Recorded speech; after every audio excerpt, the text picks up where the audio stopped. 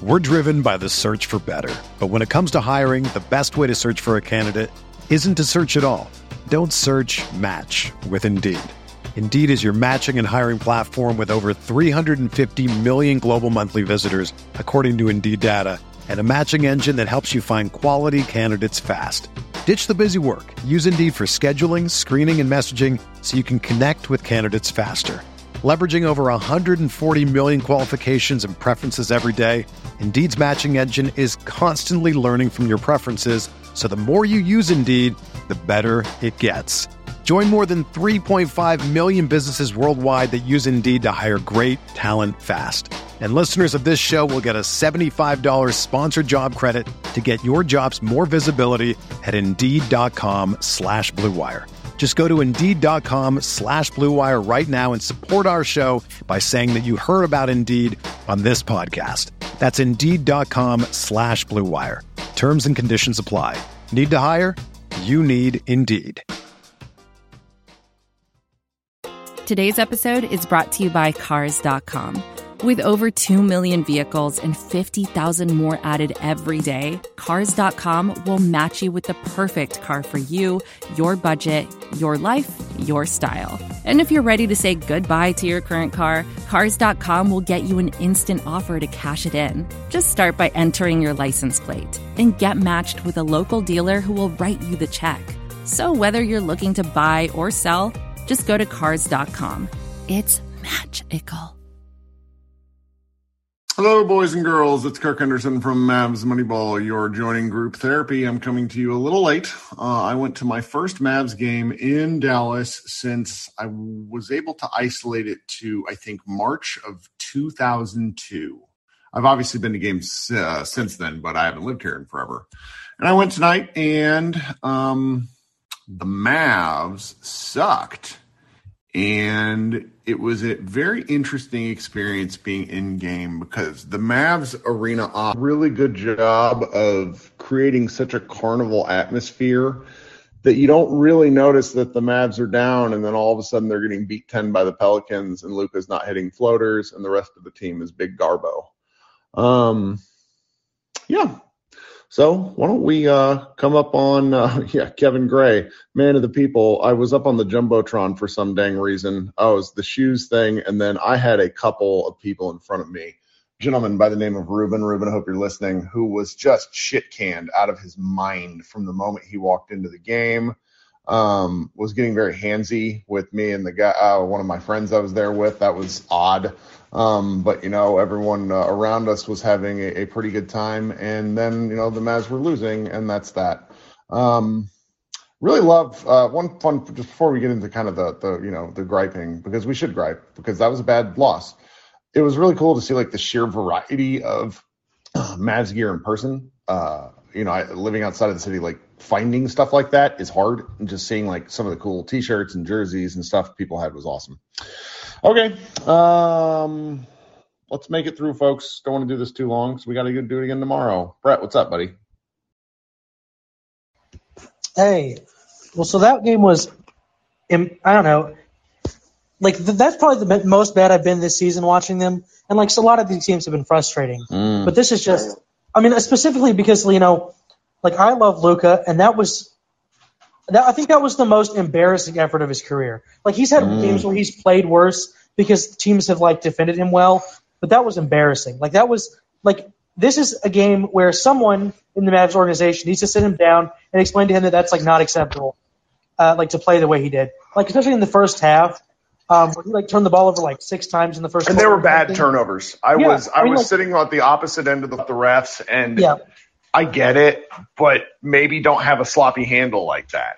Yeah, it was just he came into the game feeling like they'd already won the game and just didn't. And then he took a bunch of threes, and because and this wasn't even because he couldn't get to the rim, as evidenced by later in the game he could, but he just didn't play with much effort. And then this is the issue that they had all of last year with against bad teams. He'd show up and kind of half-ass it through the first quarter, and then they get down, and then sometimes they come back, sometimes they wouldn't.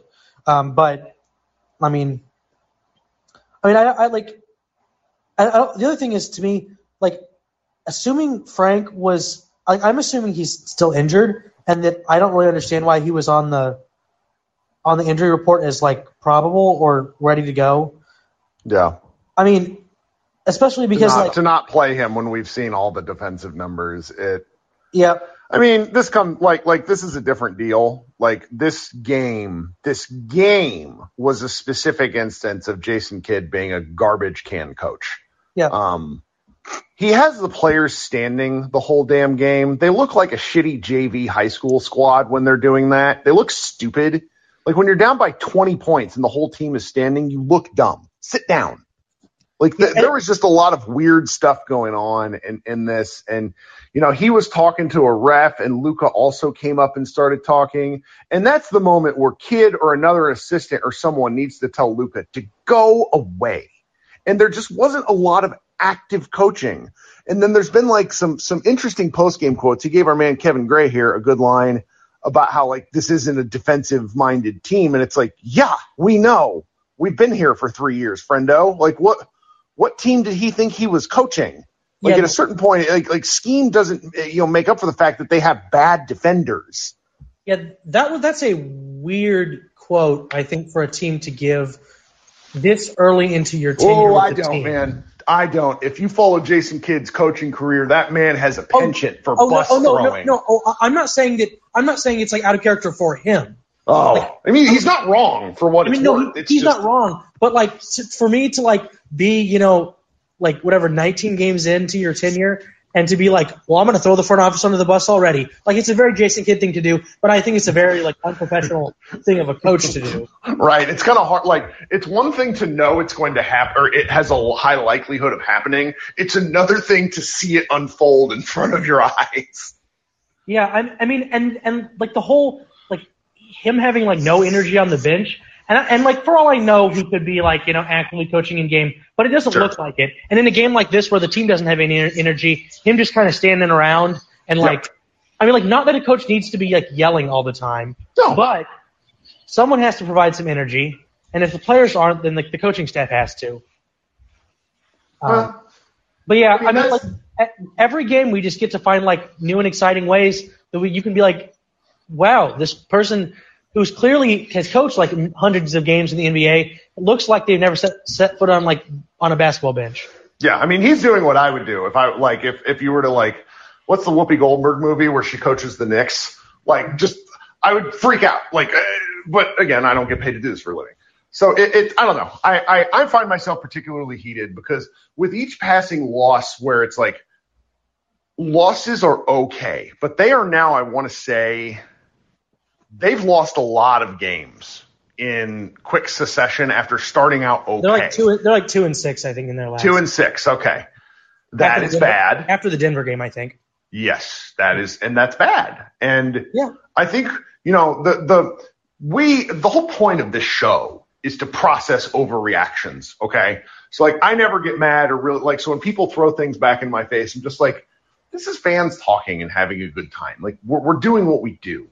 But one of the things that I found particularly annoying, and there were all these people crowing after the Mavs shot 70% from the floor in a way about that they were fixed. I'm not saying that wasn't fun. I had a great time. More of that, please. Was it like Cooperstein or someone else who tweeted like, the offense is getting good looks, and finally they just went down for one game?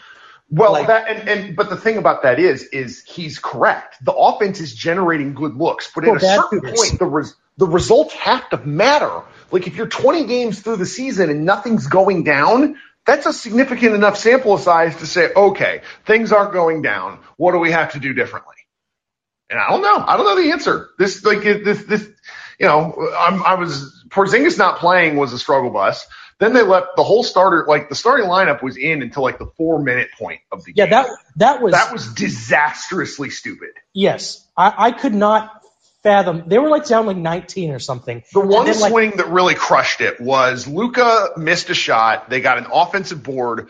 It ends up in Luka's hands again. He finds Timmy for a wide open three who couldn't hit it. And then Ingram went back, and at that point, it would have made it a 9-point game. Ingram went back down the floor and hit it, and it made it 15. At that point, the game was over. It was over. And it was Luka played another 4 minutes. It was like 5 or 6 minutes left. And like, I was just like, you know you have another back-to-back. You have to, like, cut your losses. Yeah. And then, like, the starters are all into, like, the 2-minute mark. Yeah. Yes. Yeah. Oh, yeah. And, before we got in here, some of the you led, I think, with the key point. And, like, I keep coming back to the fact that Luka has to play – I don't want to say better, but Luka has to be more mature on the floor, I think, is really the way. That will change a fair amount of this stuff. I mean, his body language was bad. I mean, his body language was bad a lot of the time. Yep. But it's noticeable when they're losing. Well, and they've been losing a lot lately. Yeah. And I think that the thing, the shots aren't falling. The defense isn't great. But he's playing pretty well, but he's seeing two guys every time he steps within 35 feet of the basket. And the only thing he can really keep doing is keep his head up. And I get why he can't. Okay. I'm not saying Luka, like, I get crushed for this anytime I criticize Luka, even though compared to most of the fan base, I knew who he was before everyone else. And it's like, I love the guy. He's that good. But if he is the only real focal point that can generate more, he has to press through. And I hope he figures that out. This is where the Goran Dragic comes through. This is where you would assume someone from the bench would do, but it's just, he's out there kind of wild, and I get why, because he has every reason to, but it's just, at this point, it's like, okay, I know you're 22, but we have to ask more of you. We have to ask more of you. Well, I mean, someone who just needs to sit down and say, like, what are your goals, and like, what are you doing to get there, and success is not easy. It's not like handed to you. Like, just because you were, historically great for your first 3 years does not mean then you just win a championship. That's like not how it works in the NBA. And he has to be part of the solution as well. Yeah. And there are nights when he does, and he obviously puts up the numbers. And it's, again, recognizing that it's not fair to him, because I don't think they're going to make a trade immediately, because I don't think Jason Kidd is going to all of a sudden not be the coach, because I don't think Mark Cuban is going to sell the team. Unfortunately, it comes back to him as a starting point. Yep, always. Okay, thanks for painful loss. Sure thing, buddy. Okay. Jason, what's up, my friend? That was horrible to watch. Oh, my goodness. Yeah, I mean, I didn't, honestly, I don't know why watching from the angle I didn't realize how bad it was until about the 3-minute mark in the first quarter when it was like 13-7.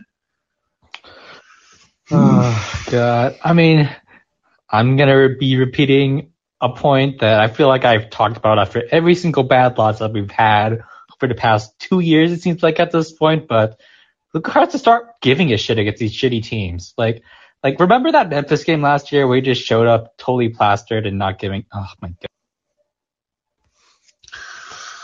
Yeah, I don't really know what to do about of course I don't, but it's like I keep coming back to the fact where it's just it seems to be such a chicken and the egg problem where, kids quote about how they hang their heads whenever they're not hitting shots and then it makes their defense worse. Like, he's not wrong, but it's just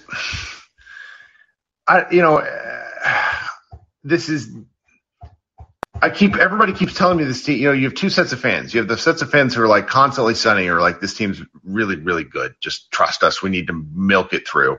And then you have the other set of fans who are like, this team is garbage and they need to break everything down and start over. I don't know. Like, I facilitate between that from game to game. I'm just going to be honest. And part of me doesn't know how to process the fact that all of a sudden this team stopped being able to hit shots. Like, all of a sudden. I just think the last couple of years were an aberration. And when you look at all the amazing three-point shooting they've had, it's been a bunch of guys that have been able to shoot, guys like Dorian, guys like Maxey, and they had a couple good years, and now they're just getting exposed. That's kind of what I feel, honestly. Just kind of sad to say.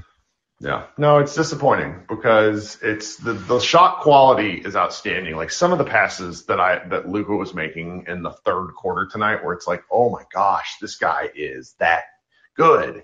and then just nothing's going down. Nothing is going. And then they go down, and then they can't stop anyone. Like it's embarrassing. Like Devontae Graham and like Neil Alexander Walker, they had like 5 feet. It feels like at time, just like someone sets a screen and there's no resistance. It's embarrassing. Like just go under the screen if you can't fight through it. Like you're just giving them open layup at that point. But yeah. I don't know. One last thing, I feel bad for Timmy, but like he's been bad this year. Like really. He has been. Like there's no other way to say it. They survived some games when he was off, and they won some of them. And so it gave me the kind of feeling of, all right, they don't need Timmy to perform out of his mind to play well, because Porzingis looks good. But it just hasn't happened.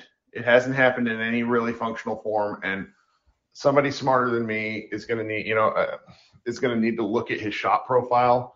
I could be reading into this, but Geraldo Bulgaris tweeted several games ago that the shot profile of certain players is different. And at the time, I thought he was talking about Luka. In hindsight, I really think he was talking about Tim Hardaway. More stuff off the bounce, and I don't know. It's just not been fun to watch. Not been fun to watch. It is what it is. I mean, I guess I'll be a little bit of optimist here. One last thing. I still think this team wins 48 games. That seems insane to me. They win 48 games. They probably don't win in the first round. They're probably like a 5 seed or something. Right. But like, I mean, they have Luka. They're going to figure it out at some point in like February. Luka's going to start giving a shit. They're going to actually play well down the stretch. But it's going to be like this for another couple months. I just feel it in my bones. It's going to be middling, mediocre basketball for a while. We just have to accept that. Yeah, and they're really like, they play Memphis tomorrow night, and Memphis jumped them in the standings tonight just by kind of the fact that the Mavericks lost. And, they lose tomorrow night, and they're going to be 7th, 8th, or 9th. And so there's just, I don't know what it will take for like actual alarm bells to go off, because they've been leading sort of the morass in the middle of in the West, and all it takes is like a 3-game winning or losing streak right now to bump them down. But, on the flip side, a 3-game winning streak to bump them up. And so I don't know how to feel about them. I still don't really know how to feel about them, because their schedule is so weak this month. They could win they could go 10-2 very easily. If well, that was what Josh made that point after whichever loss was before this one, the one that sucked, the Cleveland loss. And he's like, they can win their next 3 games and people are going to be yelling at us. And, going 2-3 in this stretch is fine. They need to beat Memphis. But again, if they don't, they're just going to be on a downward stretch where there's something like 3 wins their last 10 or whatnot. And that's simply not good enough. You can't have those kinds of stretches. You can't. So, I don't know. It is, these games happen, I guess, but it does not make me feel but they have too many of them. I made that point right after the game. Like, you can't have multiple double-digit losses this early into the season. They played 19 games, and of their 10 losses, I want to say 6 of them are double digits. Like, that's not good. It's not good. So, all right. Well, thanks for hanging out. All right. Hope you enjoyed the game at least. It was weird. It was fun. So, okay. Coming up next, we have Sam. Hey, Sam. What's going on? What's going on? How you doing, Kurt? It was a nice time at the game. Got to meet Mavs Moneyball contributor Matt Phillips. Saw some people from high school I haven't seen in like 20 years, so that was weird, but it was a good time. Well, that's cool. Well, this team sucks, and that's not an overreaction at this point. I mean, we got a big sample size. It's 20 games, and like you just said, the fact that the 10 losses we've been blown out pretty much, or lost by double digits in 6 of them is I could have that number wrong, but it's got to be in that range. I mean, it feels like it. And like one of the points that I believe you said, or maybe some other people have said, like this team, like you said, it sucks. It's just not fun to watch. It's just like everything looks like a struggle just to score. And it's painful. I mean, like Luka is laboring up and down the court. This looks painful. It's like, man, he is really trying just to do everything. And it looks like he's struggling to do it. And every time he bumps a knee or he lands on somebody's foot, he's always grimacing. And it's just like, man, I get it. Maybe he's out of shape. And I get it from the standpoint that, it's just weird because you went from playing to not playing, then you go to a bubble, then you play 2 months later for a whole season, and then you go to the Olympics, and then you play, you only get basically like a month off, and you're coming back. So he may be a little bit worn out. But I think that's part of it. I do. I had a couple of Slovenian fans who follow his like every single game point that out to me, and I do think that's part of it. But where I get really confused is he physically looked different at the Olympics. He looked different. I suppose it could be the cut of the uniforms, but he was sprier. I don't know how to say. And at this point, I don't know where he's playing enough to where it's. I don't want to say anything insane. So no, I understand. It's just the fact that like this team right now, like you said, we're in the West, and if there's any year to do anything, this is the year to do it, just because of all the injuries that everybody else has and just the way everybody's been playing. Hell, the Lakers just lost to the Clippers, so like. Everybody's jumping up between 10, 11, 12 wins. So you're a 5-game winning streak away from being right back in it. Sure. And, it's right there for the taking. It's just the only problem is with this coach, which nobody wanted, with this roster that everybody wanted to upgrade and they just refused to do it.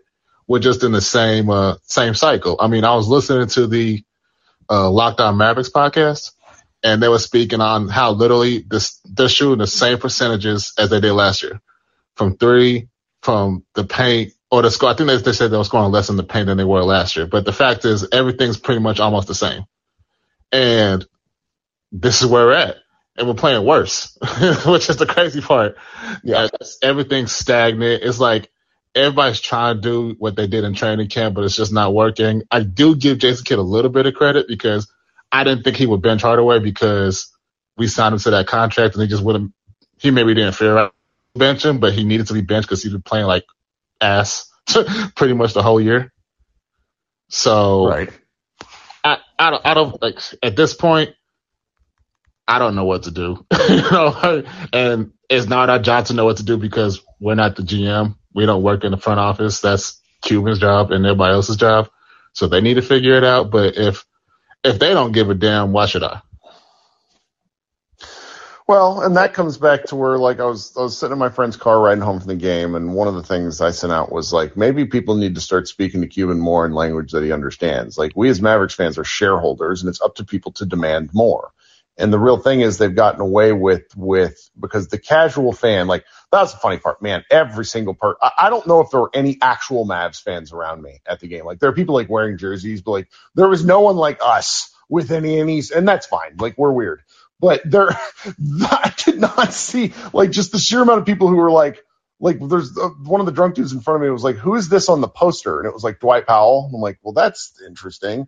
And they don't really get held to the fire very often. Like, it's why we have a market here. It's why this exists. And I don't know how to do it any better other than to, respectfully but consistently talk about the same things that have happened and bring it up over and over and over and over again. And I know that there are certain parts of the fan base that don't like this or it or that sort of talk at all because they just want to hear how we're special boys.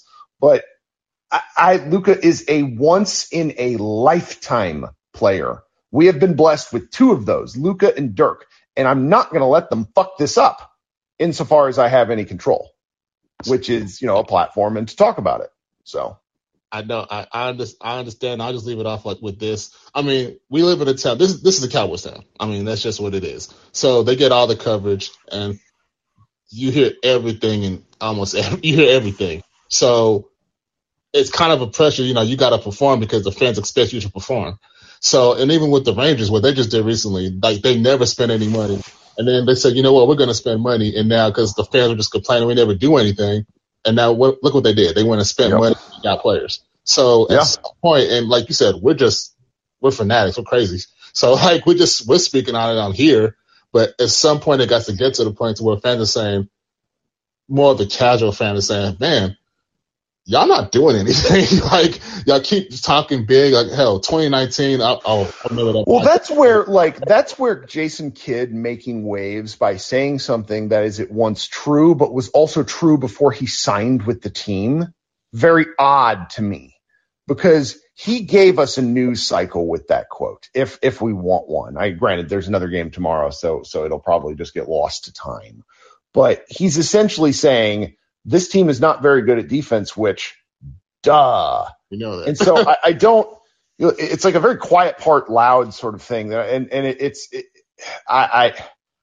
we'll see what happens. I mean, they still have plenty of time to like right this ship, and it's just like I have not had like I have fun with you guys. I find covering this team, but the experience of watching the Mavericks play basketball, sitting in my living room watching the game play, they have not had a lot of moments of on-court joy, which have translated to me. What do you think? Oh no, you're 100% right. That's what I was saying earlier. I'm sorry. I was saying earlier. It's just like the fact that they're playing the game, and they're playing the game. Yeah. They're being coached to play the game the way they play the game. But like every other team, I feel like even I won't say the bad teams. Like the Rockets are playing better now, oddly enough, and they're out there just playing. You know, the Magic, they're a bad team, but they're just playing. And you could tell whenever something good happens, they can feel it. They enjoy it. But like us, it's like we're just playing. And yeah, some good things happen here and there, but it's like we're just trying to get through it every game. And at some point, you know, that's going to wear on you. And if you're not winning, that's even worse. So, well, it's particularly weird for me because I have a bit of like I like making the content, but in the end, it's mostly a labor of love. But I hate I don't want these to become like they're group therapy in the sense we need to leave feeling a little bit better. But these last couple of losses have felt like I honestly wasn't going to do one. And then my wife was like, you need to go do a group therapy. I was like, okay. And it's just, it can't be the same thing every night. It can't be because it's not healthy for us. And maybe, at a certain point, if they just keep playing like this, then maybe we'll scale back on this sort of thing. I don't want to, but it's not any fun talking about the same problems over and over again than when you're made to feel gaslit about, oh, that's not actually the problem by various aspects of what's going on. Anyways, thanks, man. I appreciate you coming up. No, not a problem. Have a good night. Okay, so I'm going to read a tweet or a text message from friend of the program, Matt Moore, while I also bring up my co-host, Josh Bowe, who seems to have a working green room, which is great. Matt Moore says, it's interesting note on this. Second Spectrum has a figure that's called shot quality. It factors where you shoot from, how close the contest is, and what the expected effective field goal percentage is. The Mavs are 28 in that category. They're actually shooting above their expected field goal percentage on the year. I do not understand that to save my life. I do not understand that. Josh, are you able to hit the unmute? There you are. How are you doing? I'm all right. Can you hear me all right? I can. You sound good. Okay, I'm using Bluetooth headphones that I don't think I've ever talked to anyone with. How are you doing, man? What's going on? Okay. Doing okay? Yeah, I mean, man, that loss sucked. I don't know what else to say. I talked about in the pod. I think the main thing, and Kirk, you talked about earlier, but I'm so tired. We got to put a moratorium on if the Mavericks win tomorrow, it's a singular game and it's not a precursor to the Mavericks winning 19 of their next 20. Right. And all is right with the world. We got to stop that. I don't care what we say. If you don't want to get too down on the team, despite the 21 games of data, which we have, which is a fourth of the season, okay, I get it. But we got to quit with the win and the victory laps that we're taking. Well, I mean, I don't think our podcast, we had fun talking about the fact that was a fun game. In the green room, we talked about how it was fun to finally see them hit some shots. There was no way at any point in the two podcasts that we ran any sort of actual victory lap because I'm not I am physically incapable of bragging because I think everything's going to start burning anyways. But it's when you talk about you need you're referencing the larger media apparatus that surrounds this team that has a bit of there is a value for certain aspects of our media and our friends and being the positive people. There just is, because there's a real market for that. It's just most people want to be told that their team is good. I get it, but I don't like. I've seen enough now to think that this team doesn't. It's not that they're bad. It's that they're just not good enough to do anything differently. Right. Like, I don't. If they beat the Grizz, like, you don't hang. Like, I made this meme in our Slack that I haven't posted online because I don't want people to yell at me. But you don't raise banners for beating the Pelicans, Spurs, and Rockets. Like, if they beat the Grizzlies, like, hooray! But the goal is April and May, and like, what have we seen in 21 games that makes us think the last two postseasons, like, it's going to change, you know? And that's a weird feeling to feel when you're in year 3 and you have a 22-year-old superstar, because, you know, 22-year-olds don't win titles. But I think the thing that gets misconstrued, you know, I think Harlabob made that point on Twitter, talking about how, you know, players under 25 don't win titles, so what are you expecting? I think there's like a misconstruction. Like, I'm not expecting a title from this team. Like, I'm just expecting the arrow to go up in some direction, and it's not going anywhere. And, you know, if they lose in the first round, like, you know, it's a stagnation that's really hard to shake, and it just makes things feel maybe worse than they actually are in some ways. But it's just like you said, it's not fun. And I don't know, like, you've made the point a bunch of times that I think we just need different people to yell at. And that might be the cure. Like, can we call up Indiana and ask Rick if he wants all his guys back, and, like, let's get, like, Miles Turner or something? Like, I'm starting to turn into Dalton here with these trade requests, I guess. Like, cause that's where I'm at. Cause I don't know how much more, like, obviously I'm going to watch them, cause it's our job. But, like, it's just like, if I wasn't doing this, I would be so tuned out of this season, which is something, if I told high school Josh that, he would slap me. And It's just it's a weird feeling. I am just kind of perplexed because, you know, the nice part about basketball is there's always another game, but it's just at this point I'm not really looking forward to watching these guys play.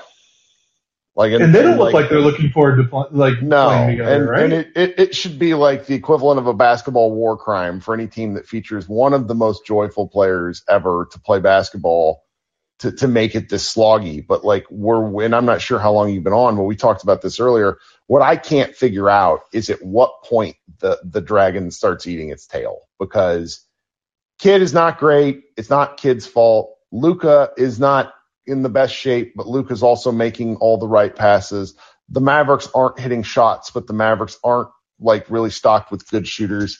You know, Matt Moore just sent me another text, and he basically said that like the shots, like the shots that the Mavericks are getting may be open, but they're flat out not good shots relative to what the percentages and, like, the advanced data means. I don't entirely understand what that means. I'm gonna send you this data. We may have to, like, do some writing on it. I'm sure our man Iztok has something, but, like, Iztok has, like, a real life and a job and is not able to do this all the time. And also writes for another site which no one reads. You should come back to us, Iztok. Love you. What it means, we've already seen they take way more mid-range shots than they did the last 2 years, so that factors into it. Yeah, if I see another Dwight Powell 17-footer, I'm going to throw my phone in a lake.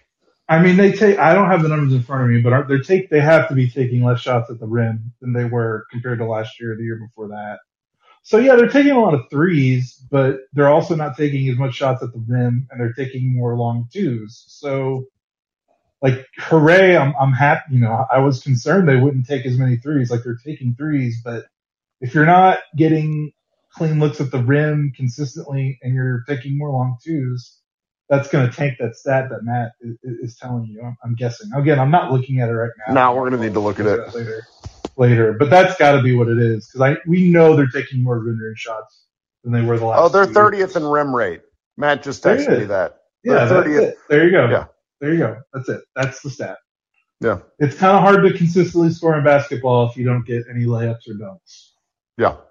Oh, and Luka, like, is not, you know, No, he's low. This is the lowest rate he's getting on the rim in his short career, by far. Yeah, I just don't know what to do. It's just some of this stuff is just like it's staring, but it like it was staring us in the face, and you just don't want to believe it because you can't believe they would actually do this, but they did. Anyhow, I want to know before I go away, I want to know more. Like, how was your? I think you touched on it a little bit when I joined. Like, I was listening before I joined up, but like, how was your in-game experience? It was fun. They do a good job. I mean, I've been to Wizards games, and it's not like that. Good arena, good crowd, despite the fact that like half the crowd's not there.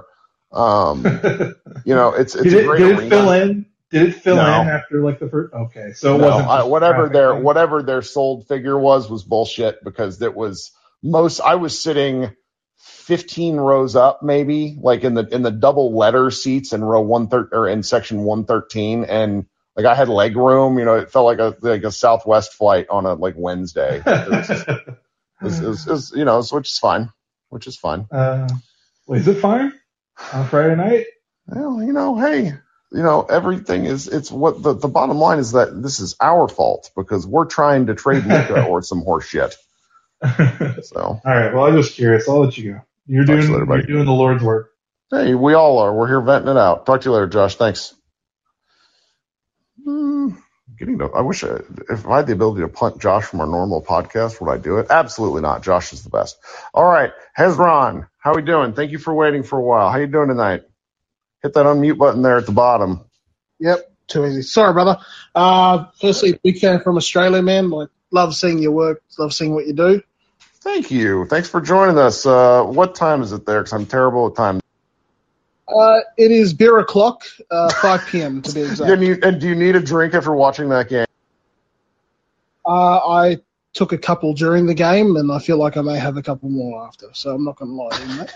Good. Someone needs to. I'm going to have to go to bed after this. But what do you got for Look, man, I got to ask the question, does Nico have the hardest job in the NBA trying to convert this roster? Ooh. I don't know about hardest job. I mean, anybody, like, it's got to be among the top 5. But one of the challenging parts for me is they've simply done this to themselves. It's years of bad process and assuming that what they have, what they have going is the smart thing. And, we know now there's been enough time. We know now that a lot of their inner office processes were poor, just being kind. And so he has a lot to figure out, but I also don't really hold him responsible. I hold Mark Cuban responsible because Cuban is the most involved owner on a day-to-day basis, and he will want to be involved in a basketball sense, not just in a like all owners have to sign off on trades, but he will want to be involved on a basketball sense and made to feel part of it. And if that happens, or if that continues to happen, I don't see the Mavericks winning anything. I mean, we had former Milwaukee Bucks front office guy and writer and contributor Seth Partnow on the other night. He essentially said the Mavericks tried to win every trade by like in a major way every time that they would try to approach them, and that's why nobody ever did any business with them. And so that just stands out. It stands out, and I don't see that changing because Cuban's. Yeah, 100%, man. And just it feels like a revolving thing week in, week out, man. Year in, year out now, the last 3 seasons. Pretty much. And with a bunch of, with respect to them, 6-men, key role players, and DNPs. Unfortunately, that's how it feels. Yeah, the DMPs tonight from a couple of guys didn't really make a lot of sense. And it's so far down the list that I don't even know what to do with it. Like, watching Josh Green be bored on the bench was certainly a thing that happened. Yeah, and, it seems to happen every game. And I'm not expecting Josh to light the world on fire, but sometimes a bit of energy can change things. And that third quarter was pretty atrocious, if I'm going to be brutally honest. Pretty devoid of it. And, like there's not much I can say about Josh Green's game, but I will say he will always play hard. And they kind of laugh. Exactly, man. And and a lot of people are echoing it on the comments, and you see Twitter all the time. It just feels like every game is just it becomes they go through the same motives. The expectation is Luka's just going to step up, pull something out of his ass, for lack of a better term, and then lo and behold, we're down 20 points. And every loss has felt like that. Yeah, pretty painful. Well, thanks for hanging out. You got anything else? No, man. Look, I'm sure you got a lot of people that want to jump on, man. But look, thanks for having me on. Appreciate it. Sure, please come back. I always like having new folks come up on stage. No. All right. Okay. Thanks. Okay, coming next, we have Christoph. How we doing? Hit that unmute button there at the bottom now that I brought you up because it insta-mutes you. Give you just a second more to try to find that unmute button. Then I'm going to... Okay. All right. Brandon. How are you doing, Brandon? Hey, Kurt, can you hear me? I can. Oh, gosh. I try not to actually get up on these too often anymore because it's not good for my health. Holy crap. This is by far, I know we've gotten whooped worse than this, but those were by, like, good teams, like Miami and Denver before all of their injuries. This is the first time we've lost to a team that I feel is completely inferior because the Cavs and Wizards in the past, we feel like they're bad and we still kind of think that. They're both good teams this year. The Cavs are going to make the playoffs and the Wizards are going to make the playoffs. So, yeah. They're both legitimately good teams. So, yeah, it's frustrating, but the Pelicans without Zion might be the worst team in the league, and we just got our asses handed to us by them. Yeah, that's embarrassing. I hope, and this is like galaxy brain level stuff. Like Luka needs to actually give a shit. I hope he's, trying to almost force his way on this and show the front office that this roster is so incompetent if he's not pulling 95% of the weight. Yeah. Because he's got to play like a superstar or they look like crap because so far nobody else is stepping up. And he was awful tonight. And, there's reasons for that. And I just, I don't know. It's disappointing. They play again tomorrow night and we'll have to see, if they get blown off the court tomorrow night, then this place is going to be despondent and they should be. But, They have these problems. They have to power through them. It is not something that really we're capable of fixing. Oh, I in the chat where I know CBA Mavs is talking about trades, but I am on Trade Machine all day, every day now because I think I want to say it's December 15th is when all these new, all the free agents that just signed can be traded again. So yeah. I know that obviously our assets are limited, but we gotta make major moves at some point before this season's over. But the major moves thing, we have to understand this. And Xavier talked about this. He might have even written about it. It'll probably go up over the weekend. I see him in the chat talking about this. There are no trades where the Mavericks improve. There are trades where the Mavericks make lateral moves and absorb some bad contracts in hopes of turning things around. Like the Mavericks aren't getting a better player. Like they're not winning a trade. Like that's the thing. Like right now we all have to understand that. Like that is a non-starter. Like bad teams don't make trades to improve. Bad teams make trades to try to improve by making lateral moves. Good teams are able to take risks and build themselves up like that. But the Mavs are a middling team in the West, so it's just not happening. So I definitely I understand that. I am just sick and tired of these same players, these same problems. Oh, of course. For the past 3 years. We are not anything better. We don't do anything better than we did in 1920 or even last year. We just do it worse because kids an awful. Well, worse, yeah. Like the 30th percentage in rim rate means they take the least percentage of shots at the rim in any team in the league. Like, again, bad. It's bad. Yeah, Milwaukee literally just won a title off of just the sheer math of attacking the rim and not letting teams get to the rim. Yeah. Well, You would be shocked to know who coached them before they became a really good team. All right. Thanks for coming up, Brandon. We'll talk soon, okay? All right. Thanks for having me. Mm-hmm. Okay, we got a couple more folks, and then, we have way more folks. Adam, how you doing? Hit that unmute button there at the bottom. Hey, thanks for having me. Of course. Preface this by saying I'm a Rockets fan, but a courteous Rockets fan. I appreciate that. All Southwest Division people are welcome. Now, of course. So what you got? Just finished watching the Rockets play the Magic tonight. Obviously, two former Mavs assistant coaches and Jamal Mosley and Steven Silas.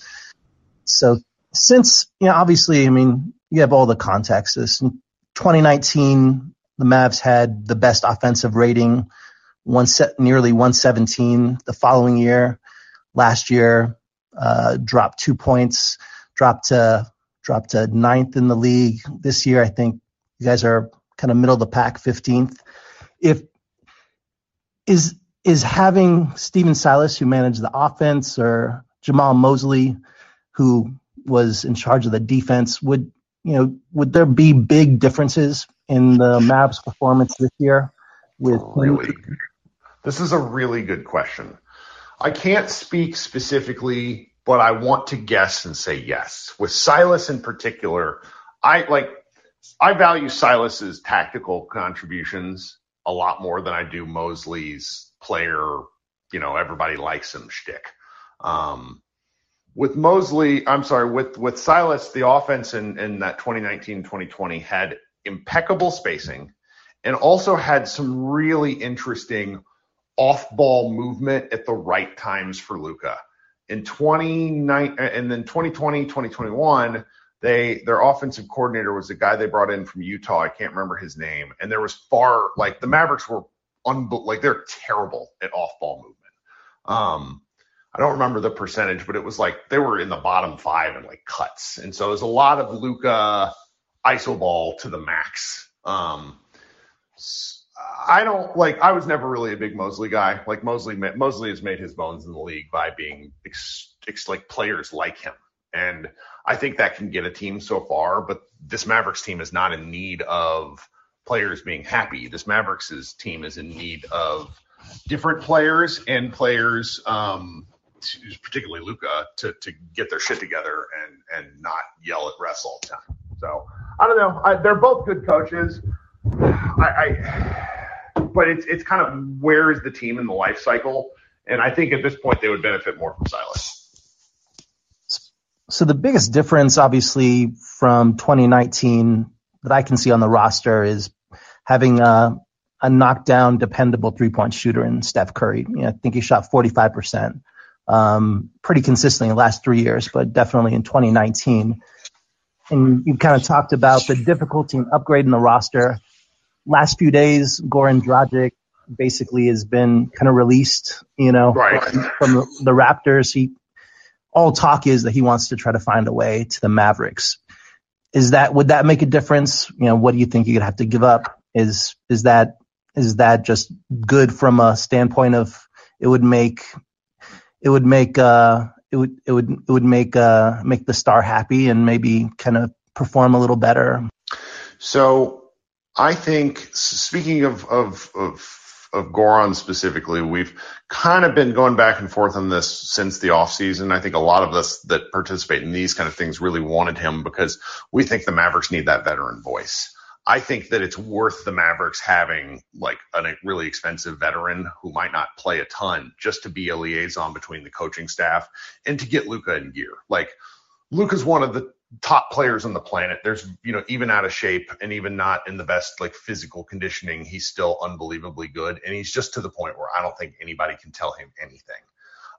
It might be too far gone, but Goran, he's played with since he was a younger man and Goran carries a great deal of respect from Luka. And I think that would be worth the cost.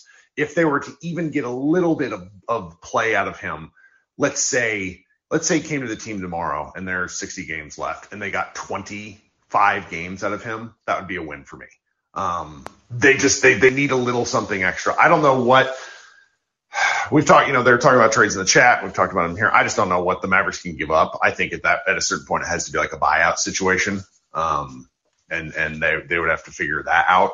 That was very disappointing for me, but I think what ended up happening over the summer, and I didn't really understand this at the time, we all do this in the summer where we think our teams had players have a lot more value than they do. Clearly the Raptors just wanted nothing to do with whatever the Mavericks were offering. And that's that. I think from bias perspective, I think Eric Gordon is going to be a big chip that a lot of contenders are going to be after. Maybe I think so too.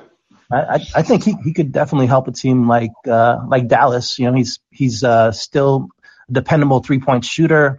He's still averaging 15 points a game on kind of reasonable minutes. He's still a force defensively, being able to guard 1 through 3. Maybe less so kind of the larger players, but I don't think all is lost. Obviously, you get another basically powerhouse series from your main player. The last 2 years, you know this already. I think you guys could have easily defeated the Clippers. I don't think that's out of the realm of possibility. Yeah, a couple things go differently. They make it to the second round. Well, thanks for having me. I appreciate the conversation. Sure thing, Adam. Thanks for joining us. Okay, coming up next we have Matt. Matt, you've been waiting a while. Hit that unmute button there at the bottom. Can you hear me? I can hear you, even though it's still showing you as muted, so that's good. How you doing? Okay, I'm doing great. So I'm a season ticket holder, and I'm not meant to brag. It's relevant to what I saw tonight. So I love watching Cuban during games, and he obviously for many reasons, right? And so there was a time in the first quarter, timeouts called. It was after Luka's one of his many turnovers. Goes over to the bench at the end of the bench. And I look down, and then a couple minutes later, I look up. Cuban is over him, standing up, talking to him directly, either trying to hype him up or trying to, say, hey, let it go or something. But it was clear that Cuban recognizes a moment that he needed to intervene to at least talk to him. And you mentioned earlier, there's no one who could really get through to him. He has to be the only one who could get through to him on this. I will simply say that an owner doing that is so far outside the realm of normalcy, I don't know where to begin. That's what was so jarring about it, is watching Cuban for many years now. He doesn't do something like that regular anymore. Early on in his ownership, yeah, he did. But yeah, it's weird, and I don't like it. I don't like it. I've heard a fair, Cuban's an older guy, and I think sometimes he still wants to relate to these dudes on a level like he did with Dirk and Nash because they were closer to his age. It's not a thing anymore, right. And he needs to not. He needs to be an owner. He needs to sit up in his box, or he needs to sit where he's sitting and not participate like that. That's like the equivalent of a parent going up to a coach in the middle of a high school game and being like, "Hey, you need to play my son more." Don't do that. That's bizarre. Oh my gosh. That's exactly it. Or it's just this is my most valuable asset in this arena right now, and yeah. I have to say something like a parent. Yeah. Yeah. Oh man. Yeah. Good to know, man. Anyway, thanks for that. That's horrifying. That's going to give me nightmares. I'm sorry. I was actually. Yeah. No, I was over in section 113, so I wasn't that far away tonight because it was my first game in 20 years, and I didn't notice that. But I also had some super drunk people in front of me, so I was talking to them during timeouts. But thank you for coming up. I hope you come back. Absolutely. All right. Talk soon. Bye. All right, last but not least, Scott, what's happening tonight, my friend? Yeah, I want to start off with a funny story I told you the other day that my son, when he found out Willie Cauley-Stein was starting, he's 9, he said immediately when he heard it in the other room, he's like, oh, no, that's not good. And so I decided to just go ahead and say that, you know what, you're part of Mavs Twitter now. But then I immediately turned around and blamed him for the losses that we've been having lately. So I just kind of inducted him into the team. But otherwise, I wanted to talk about trades. I want to give a little bit of hope. Not the hope for this season, though. My idea, and along with Brian on Mavs Twitter, and if you follow Mavs Twitter, you know I'm talking about Brian in Portland. He and I both agree, like, the best way the Mavs could offer a Drew Holiday kind of package is in this offseason. After the draft is over, or during the draft after their pick, they can then package that player along with the 2025 and 2027, and then have a little cushion to give some protections on the 2027 into the 2028, because you have the 7-year window extending now that the draft would be over. And then you could get those kind of 3 picks, a player, a mid first, and then 2 future firsts for a player that another team doesn't want or doesn't have in their plans, like maybe Brandon Ingram, somebody who's not a star, but somebody who's close. So that's kind of my idea. The only thing I can see for this season is someone like Thad Young or Goran Dragic that's like either no other contender bids on them and we're able to swoop in with a small package, or they get bought out. But I don't really see anything that they could really do that would help this year too much. It's kind of the bed we've made, and the real challenging part with all this is it's just, you know, I've had people say to me going back 3 years, well, what would you have them do differently? And I think it's sort of safe to say, with hindsight being 2020, but also the fact that we were, like, at least Josh and I were screaming this at the time, every single move they have made since acquiring Kristaps Porzingis has been not quite. I mean, Seth Curry signing him was good, but every other signing has been not the correct one. I've heard that, like, Boban was a freelance signing. Like, that was like Mark Cuban operating outside of the front office. I don't know if it's true. I love Boban. Boban's a mascot. He's not giving you real minutes. He just can't. Not with the way basketball's played now. I'm sorry. They traded away Harrison Barnes. They traded away Wesley Matthews and DeAndre Jordan. All those things were fine. They had a bunch of guys, bird rights, which is a point that is kind of underplayed years later. And they had the ability to create, and please correct me if I'm wrong here, because you know more about this, but they had the ability to create a bunch of artificial cap space in 2019, because if they had come to terms with Porzingis, Maxey, and Dorian, they could have, because they own those guys' bird rights, they could have signed them later, right, to go over the cap. Yeah. Is that correct? Yeah, I mean, it limits it a bit because you have to keep the cap hold on the books, but, you know, their cap holds were so low because they were being – yeah, they did. They 100% did. And they didn't use it. They didn't do anything. I think Porzingis, they would have had to sign him first because his cap hold was actually, I think, somewhat even. But anyway, yeah, you definitely could have signed someone in that $15 to $20 million range at that time, which could have been, I think the people at the time were wanting Bogdanovich, Malcolm Brogdon. I can't remember the other ones, but those were the kind of players that I remember. Yeah. What's his name? What's his name on the Overpays. Ringer?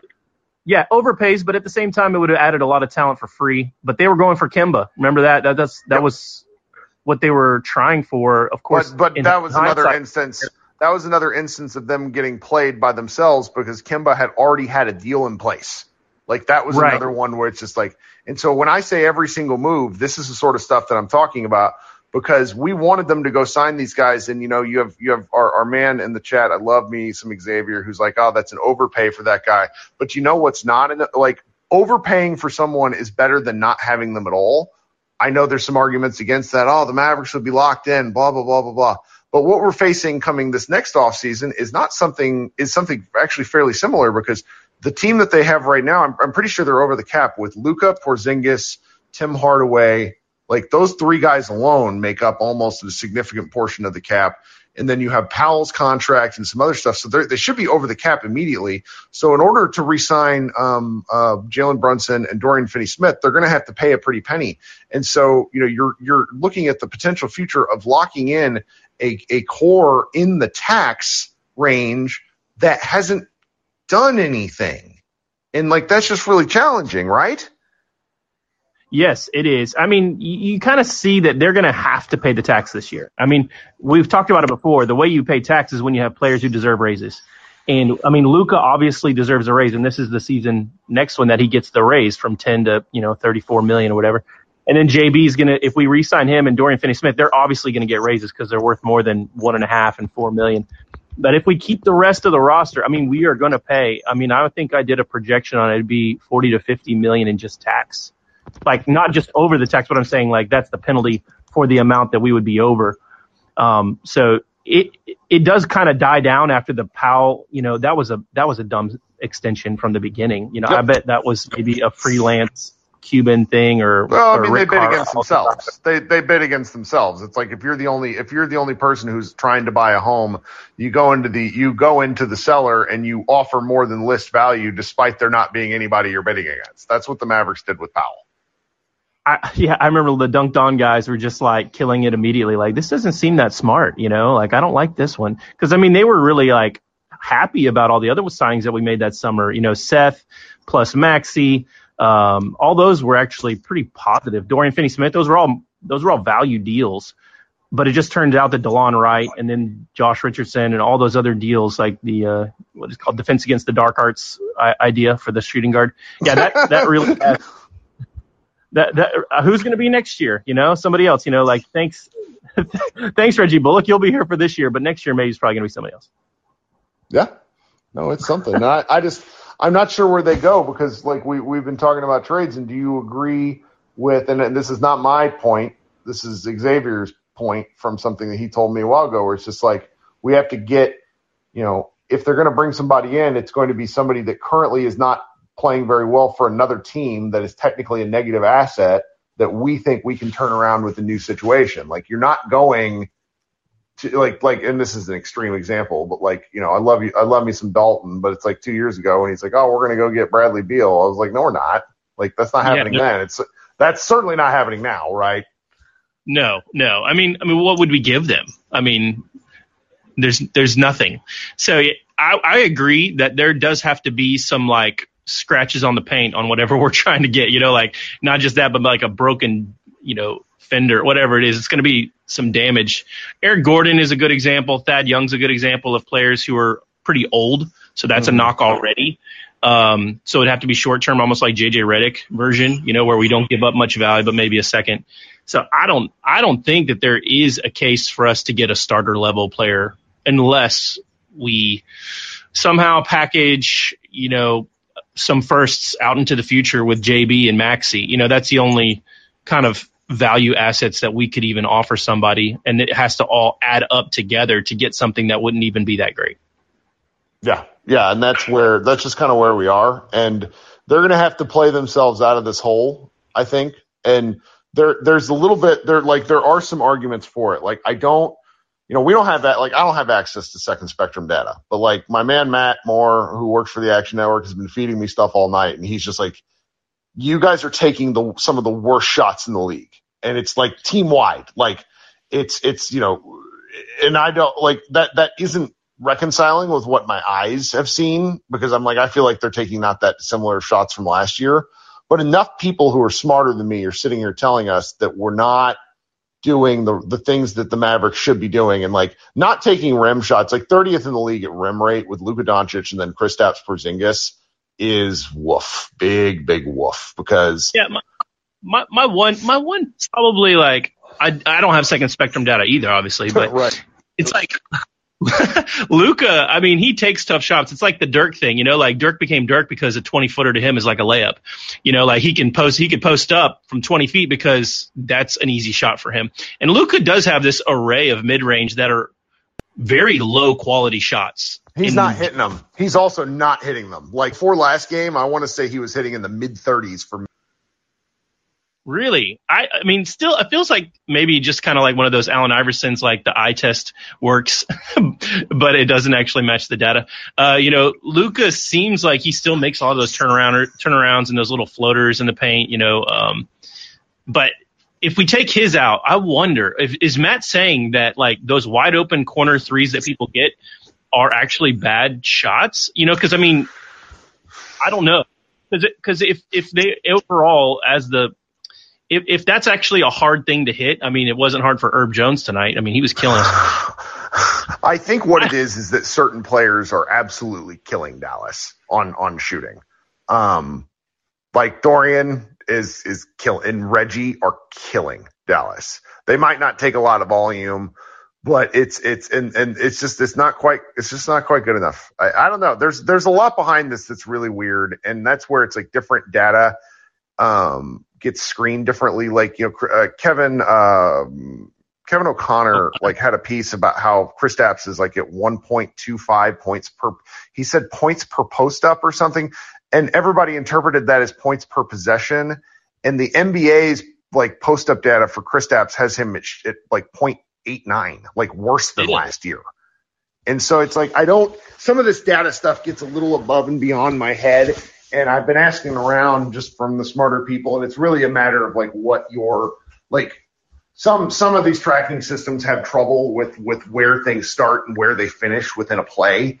And so they just get categorized either incorrectly or kind of off base over and over and over again. And so I don't really like, obviously we can't account for that, but it's just something stinks in all this. And there's too many bad games of bad shooting for it to go, oh, well, this is just going to regress. Like, that's not how this works. Like, you have 21 games of mostly bad shooting. I don't know if like when you do the kind of around the horn and you get the ball and everybody's past it and you see a lot of those go in. I don't know. That's just an eye test. That's actually not statistics. But then, it's like the LeBron, the like Jokic, the Luka kind of pass where they're like in the middle and all of a sudden you're in the corner and the ball's in your hands and it's like there's so much pressure on you to make that shot. And it wasn't like you even expected it necessarily right away, but it's now in your hands and you got to shoot it. I wonder if that's a harder shot or a less made shot than, when it's kind of passed around as people get double teamed. Well, he's waiting. I'm going to bring him up. I didn't know Matt was still in the room. Matt, what's up? Matt, hit that unmute button. He's probably struggling to get back to his phone. I just like rudely invited him up on stage. He's listening to me going, what's going on? Hey, what's up? Hey, so we're babbling. Bring light to us morons. Okay, here's what you're doing. Okay, you're generating a lot of threes. Okay, you're 6th in 3-point rate. You're 18th in percentage. So you're generating these good looks off of threes, but you're not making enough. You're generating almost no shots at the rim, but you're making an exceptionally high percentage. You're 6th in conversion rate at the rim.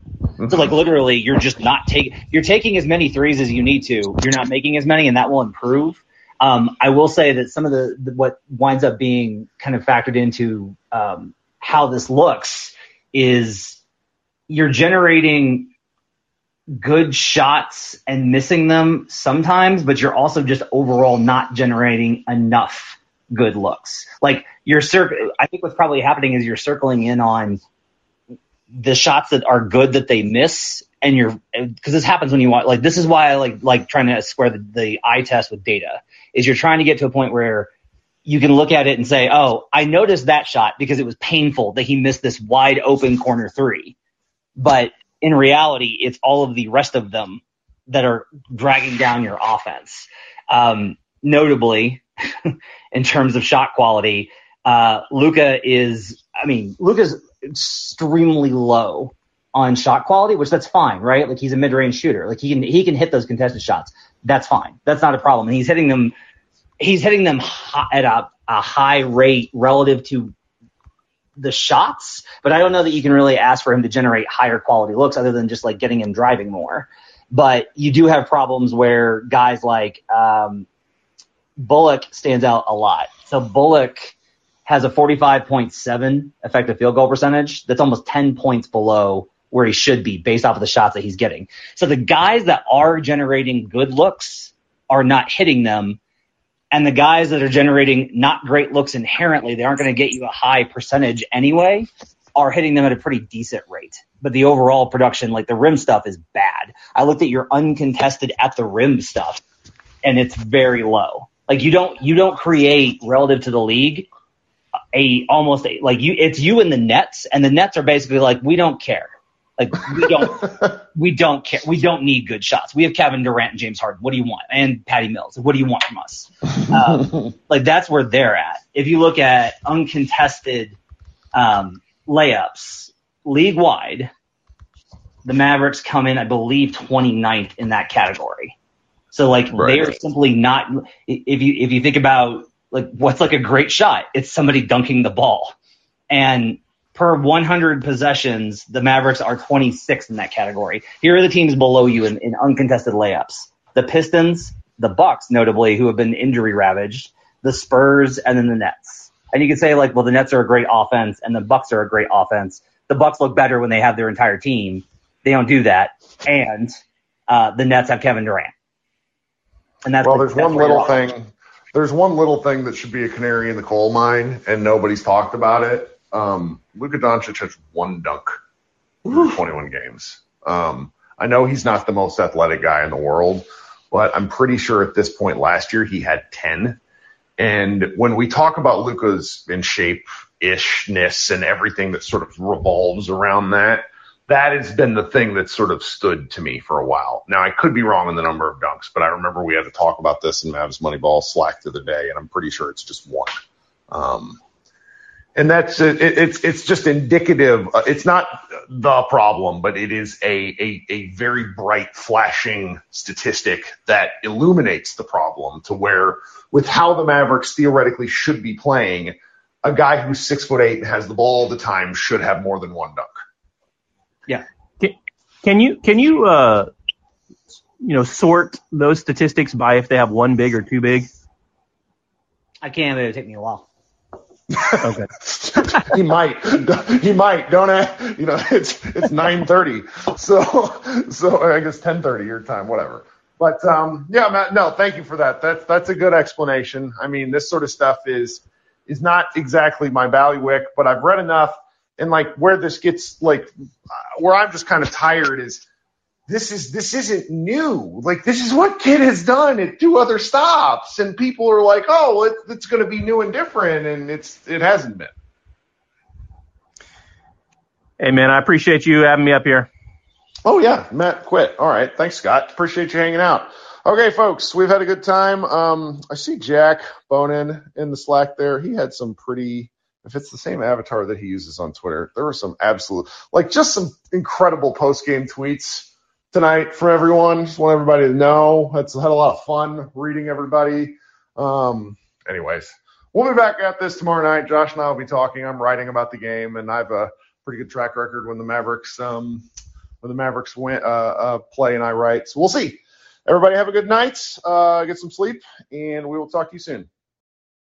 It's happening daily. We're being conned by the institutions we used to trust. The mainstream media is distracting us with meaningless headlines instead of focusing on the harsh realities facing American families. Time is short before something big happens, and that's why so many folks are preparing. They're becoming self-reliant by investing in emergency food storage from My Patriot Supply. Go to MyPatriotSupply.com and secure 4-week emergency food kits for each member of your family. Each kit contains tasty breakfasts, lunches, and dinners, averaging over 2,000 calories per day. Save $50 on each 4-week food kit you purchase. Plus, get free shipping on Ready Hour 4-week emergency food kits. You're not ready if it's not Ready Hour Foods. At My Patriot Supply, you can also get solar-powered generators, water filtration units, heirloom seeds, and survival gear.